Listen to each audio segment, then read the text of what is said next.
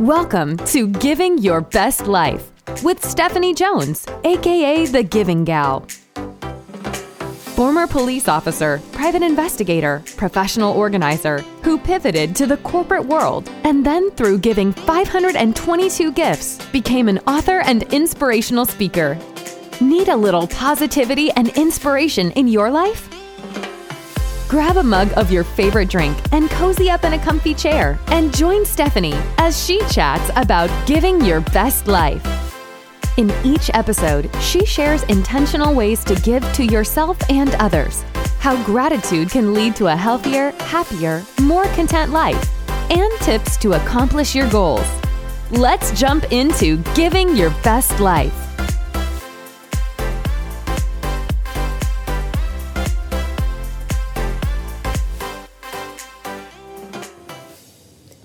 Hello, friends. It's Stephanie here, also known as The Giving Gal. Thank you for joining me on episode 11 of Giving Your Best Life. And I don't know. I never really have. I'll be very transparent. I don't plan out what I'm going to talk to you guys about. I experience life and I share it. I always want to make sure that I'm authentic and that I'm living the challenges that I put out for you. I'm not someone that just writes a book or talks about doing things. I feel like I have to be a leader and do things, so I can challenge you to go out and give your best life. But this weekend, last week I talked about, or on my last episode, I talked about the little lake house that we're actually getting ready to part with, and that's probably a story for another day. But we are in October, and I had been working out on and off, but just not consistently. And I really wanted to get back. I feel so much better when I'm consistently working out.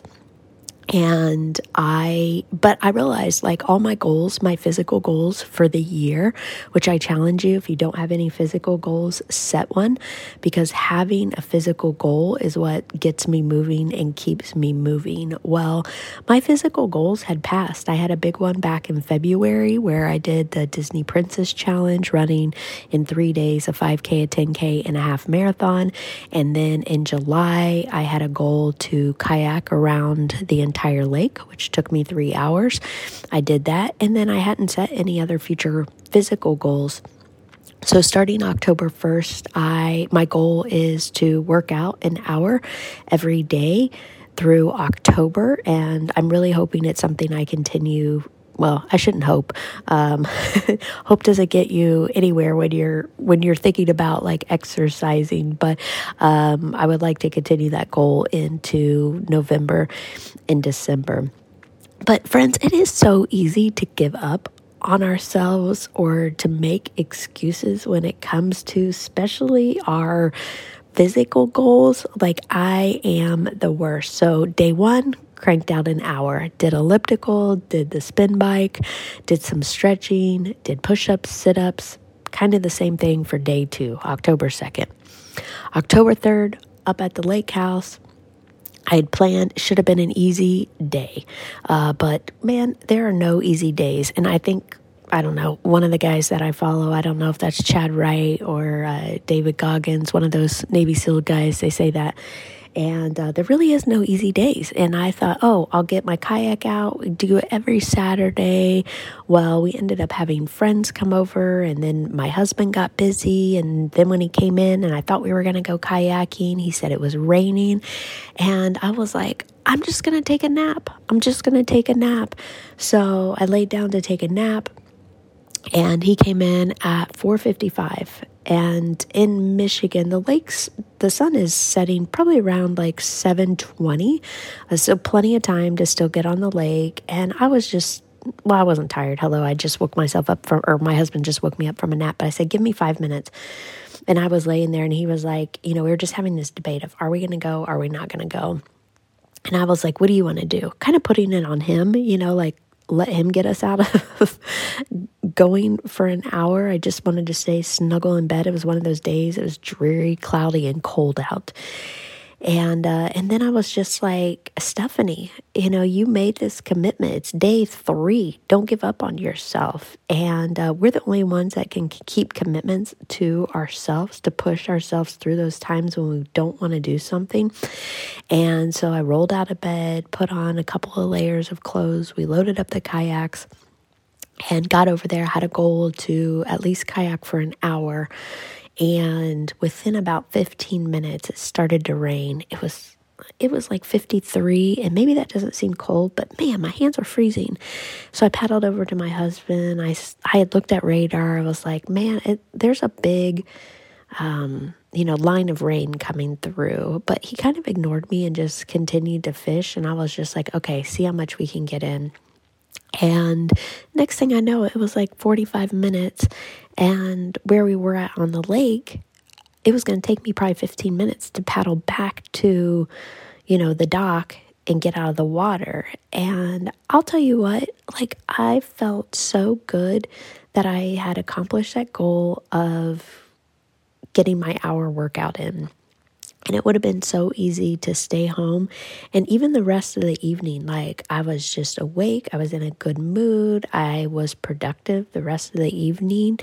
And I just say that to say, even for me, who I've been working on goals, pursuing goals for years, always have a physical goal, have for probably 2+ decades, it's still hard. It is still hard, and the hardest part is just, lacing up the shoes, getting your butt out the door, and going and pursuing what you want to do. So that's just a challenge that I experienced with one of my goals this weekend. I was also, though, thinking about like the gift of time that we have with our families. And I always appreciate when my husband's willing to go spend time with me on the water. And it's not his favorite thing to do. Now he can fish, so I think that helps a little bit. But, I think just making the time and commitment to find things that we can do with our families, even as it relates to our goals, if there's a way that we can work on our goals and sometimes have our family involved or our friends or people that we just like to be around, maybe even our coworkers, if there's somebody you like to hang out with, giving them the gift of time that may coincide with a goal that you're working on. Another gift that my husband tends to do a lot when we're up at our lake house is make breakfast one morning. And I don't know what it is about someone making you breakfast, but it just makes me feel really good inside. And I will tell you, I am not one to make breakfast for like my husband, hardly ever. I will say a couple weeks ago, I did have friends at the house and I made these little special, now, okay, it doesn't take a lot of effort, but you take Pillsbury cinnamon rolls and you kind of flatten them out in a muffin tin. And then I made like an apple pie filling. You can buy apple pie filling if you want to make it like really easy, but I at least did make that homemade.